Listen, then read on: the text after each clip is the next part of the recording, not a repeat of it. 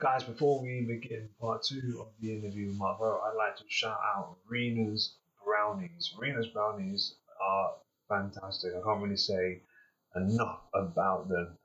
You can find them on Instagram at Rena's Brownies. It's Reenas Brownies. Reenas Brownies, all one word. I'd highly recommend their red velvet brownies and their Oreo brownies. If you have a sweet tooth like me, that stuff will really, really quench your thirst for sugar. So yeah, back to my lovely conversation with the wonderful Mark Road.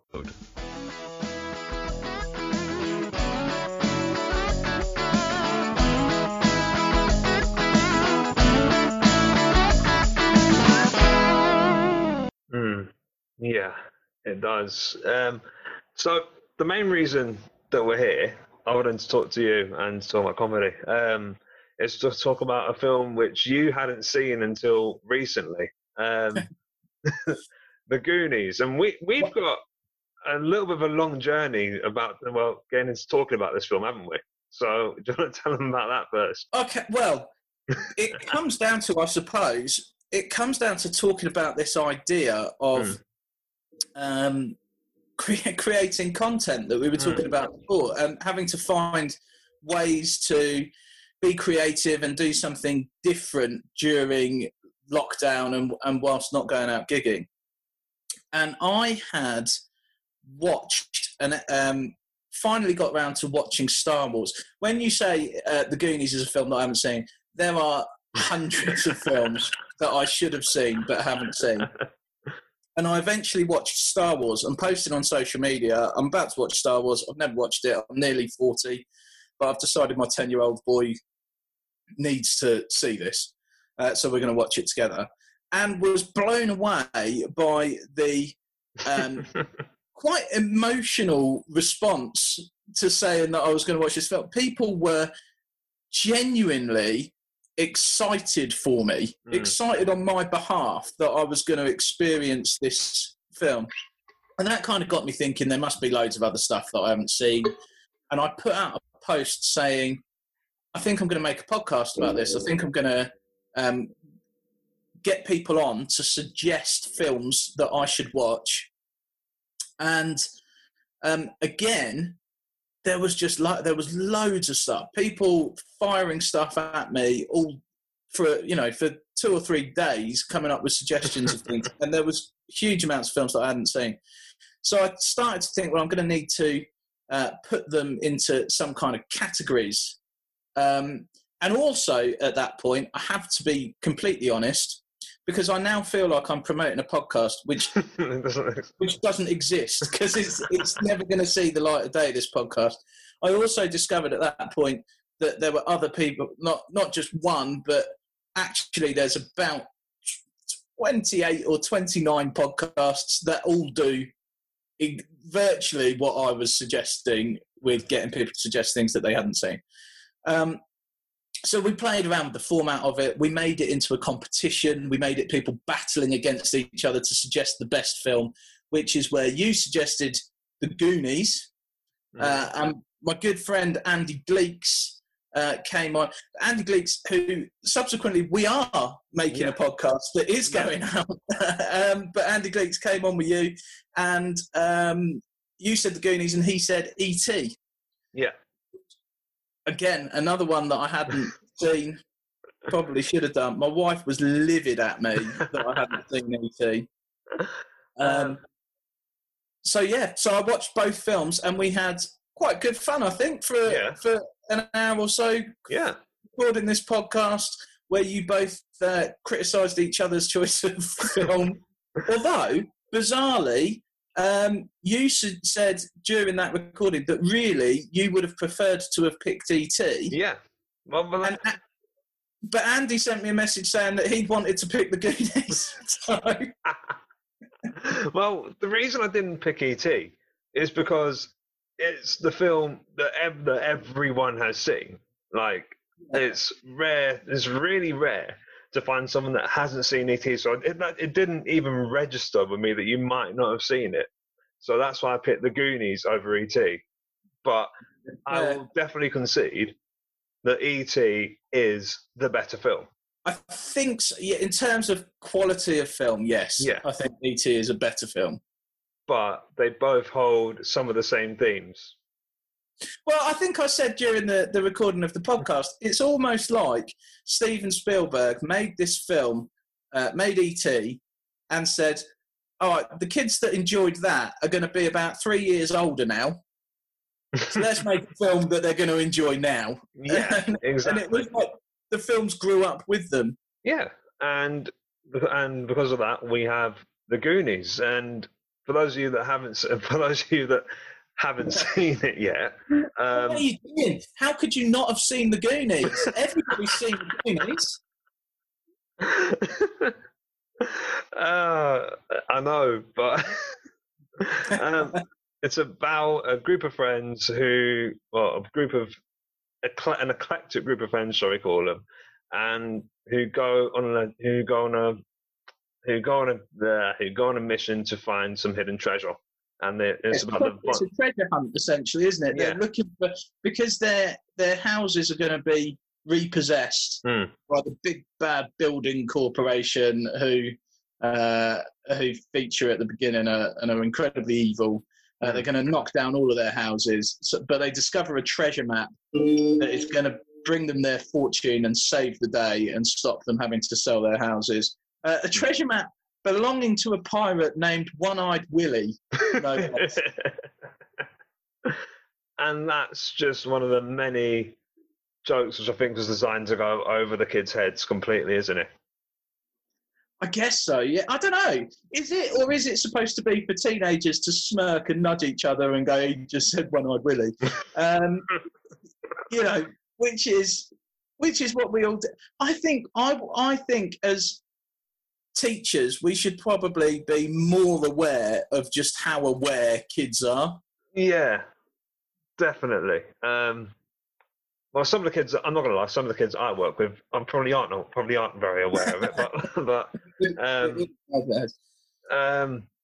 but yeah, it's true. It kind of surprised me, like when I rewatched it, how much you could get away with back then, just saying that in parental guidance, if your parents say you can watch it, it's fine. Yeah, well, it's now a 12, isn't it? That makes sense. Yeah, I think that's about right. There is some choice language and some. There's even scenes of a sexual nature, isn't there? To use film classification parlance, slip of the tongue and all of that kind of stuff. Which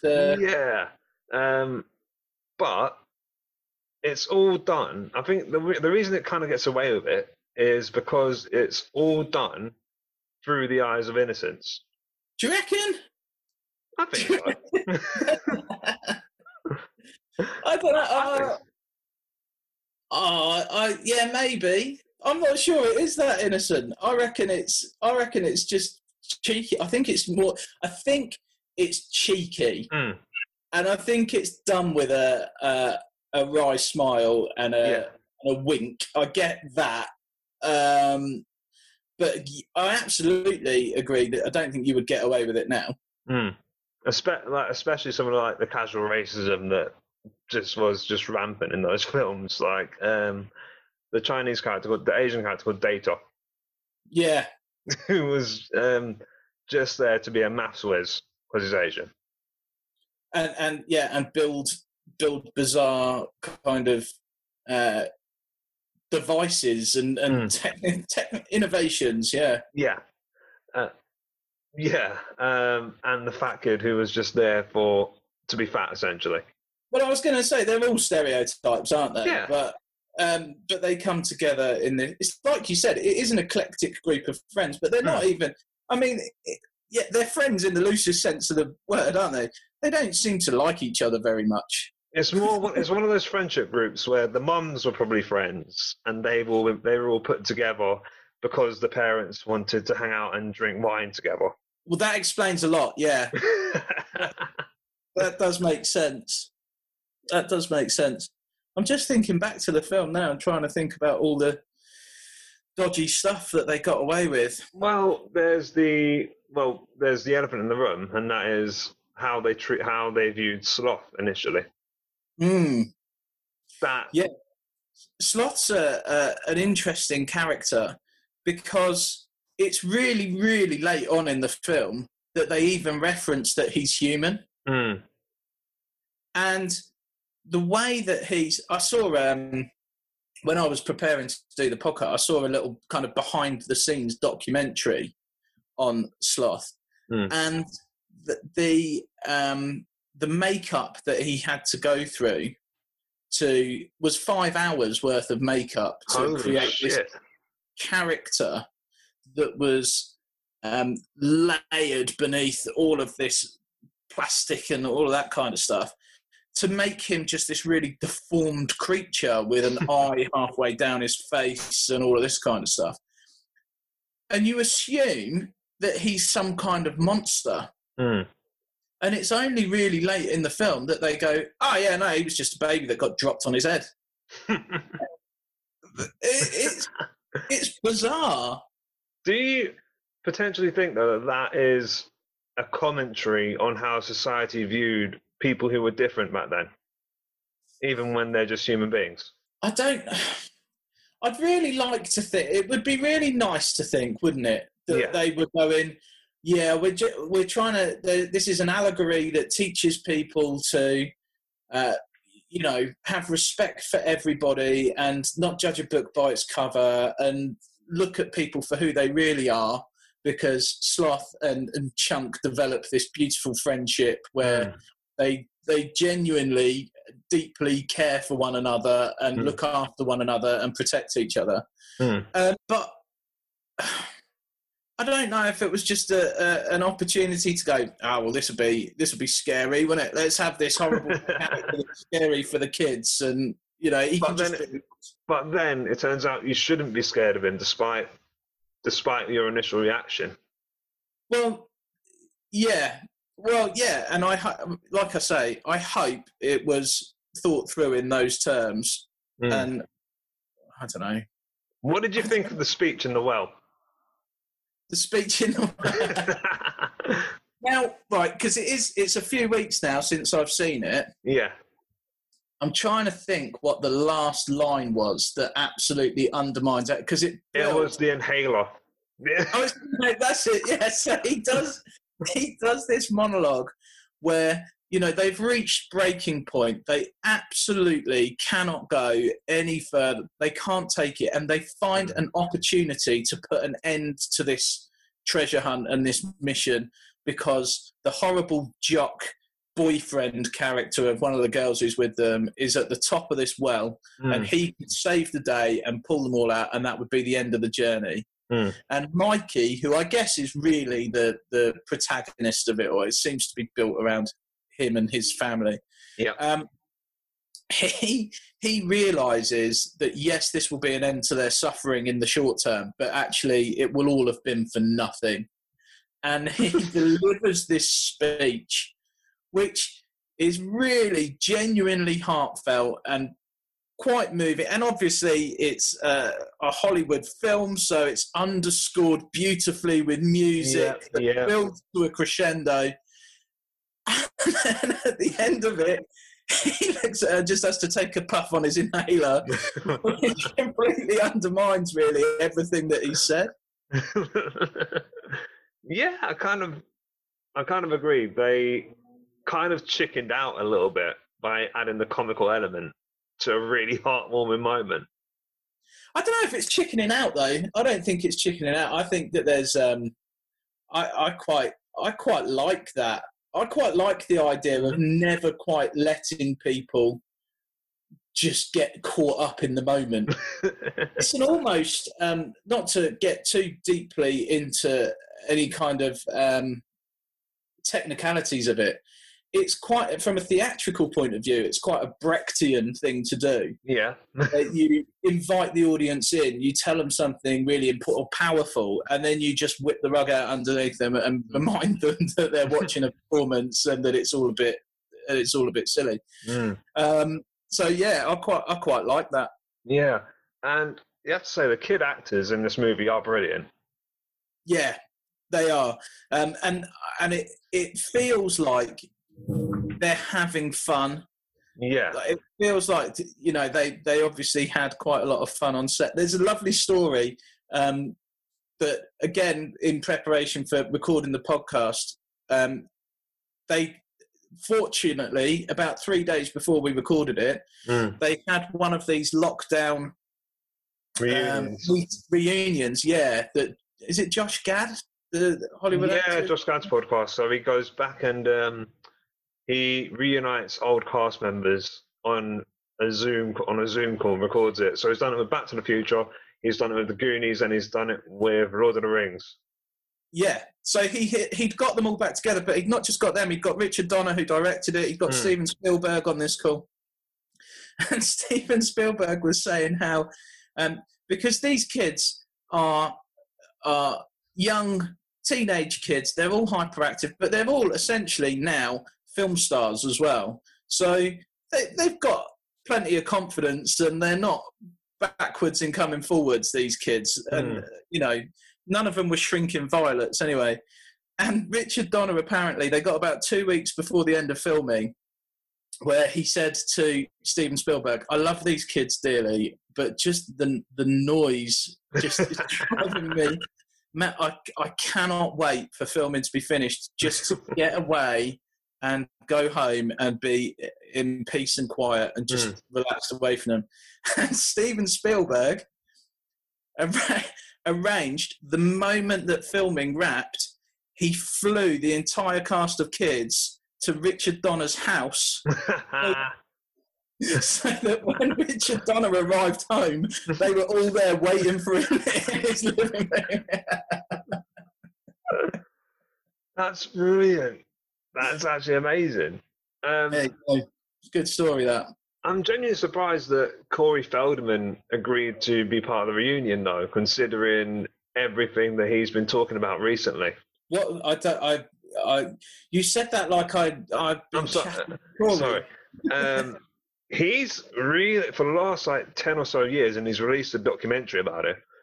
He's been crusading against the levels of paedophilia that there are in Hollywood, and claiming that he was, as a child actor, he was also a sufferer of abuse. And he talks about it in his most recent documentary, which I haven't actually seen yet. But that's interesting to see that he actually agreed to come back to it, considering how traumatic things probably were for him back then. His memories of, but he's presumed that he's not suggesting that anything happened during the filming of the Goonies itself. Probably not. I don't think he said that specifically. I've not seen the new documentary. I've just seen clips of him being interviewed in previous years, like saying this is the kind of stuff that happened to us. Yeah. But yeah, I was interested to see that he actually came back and was willing to talk about it. And I guess that's cool, I suppose. Well, I think it would have been a shame, wouldn't it, to not have them all together. I mean, obviously, you don't want him to go through any further trauma. Yes. It's not something that I know really anything about, but you know, it would be a shame to have had an incomplete group. Yeah. I tell you what I was struck by on that call on that Zoom call, and again, we've talked about this. I think I know where you're going, but carry on. Was how they've all aged and put on weight, and you know, they were talking about struggling during lockdown, and because they're in their 40s now, 50s. late 40s, early 50s, yeah. Except for Jeff, and his surname escapes me, who played Chunk, who was the stereotypical fat kid, who is now absolutely ripped and absolutely a fine hunk, not chunk, of a man. Do you think that that's potentially because of how prolific the Truffle Shuffle came after it was released? It might be, yeah. It might have been a reaction to not wanting to be seen like that anymore. I can well imagine that if that was you, it would, you know, it served him well, hasn't it? Yeah. But he obviously wanted to go and live a healthier and different lifestyle. Mm. But also, he's the only one, interestingly, that had moved away from acting and performing altogether. Mm. He's now a lawyer. Fair play. Well, I have a feeling it probably was to do the truffle shuffle stuff, because looking at how Hollywood is, he'd have probably got typecast. He'd have probably got Chris Farley in a way, in that you get typecast into the funny fat bloke for the rest of your days until you're dead, pretty much. And I applaud him for not going down that route. Mm. Mm. Yeah, I think that was you're probably right. It was probably a conscious kind of rebellion against that typecasting that made him, and he's done well. He looked far fitter and younger than any of the rest of them. Mm. So to kind of wrap it up, it's a great film to watch on a. It's one that's worth what to be honest, it was a little bit difficult at times because it's just kids shouting over each other a lot. There's a lot of that, so be prepared for that. But it's good for its kind of tongue-in-cheek, having a bit of a laugh, and a nice story about some kids succeeding and achieving above and beyond what they could ever realistically be able to manage. So I've got a rating system for these things. I've sort of changed the podcast because you've been on the podcast before, and I've sort of changed it a little bit because of the situation we're in. If you thought the film was dog shit, put it in the bin.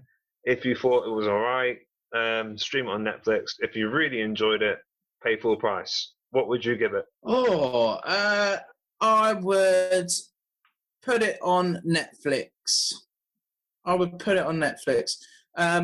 Yeah, I think that's fair. Okay, fair play. I think I'm thinking about it too much now. Why is there not I want a middle option between you can do like a high stream on Netflix or a middle stream on Netflix or a low stream on Netflix, or I would stream it on every available online platform. Okay. Personally, because I like to know all the behind the scenes stuff as well. Yeah. I'd pay about 9-10 quid for a Blu-ray of it, so I'd probably say pay full-ish price. Okay. Yeah. Cheers for coming on, Mark. Where can people find you? You can find me, Mark Rowe Comedy, Facebook and Twitter and all of that. Mr. Mark Rowe on Instagram and Twitter. But the latest is at Inane Pod, where myself and Andy Gleeks are talking all sorts of inane campaigns and the crazy things that are going on the worldofchange.org. So come and check that out. That's what we'd like to see you doing.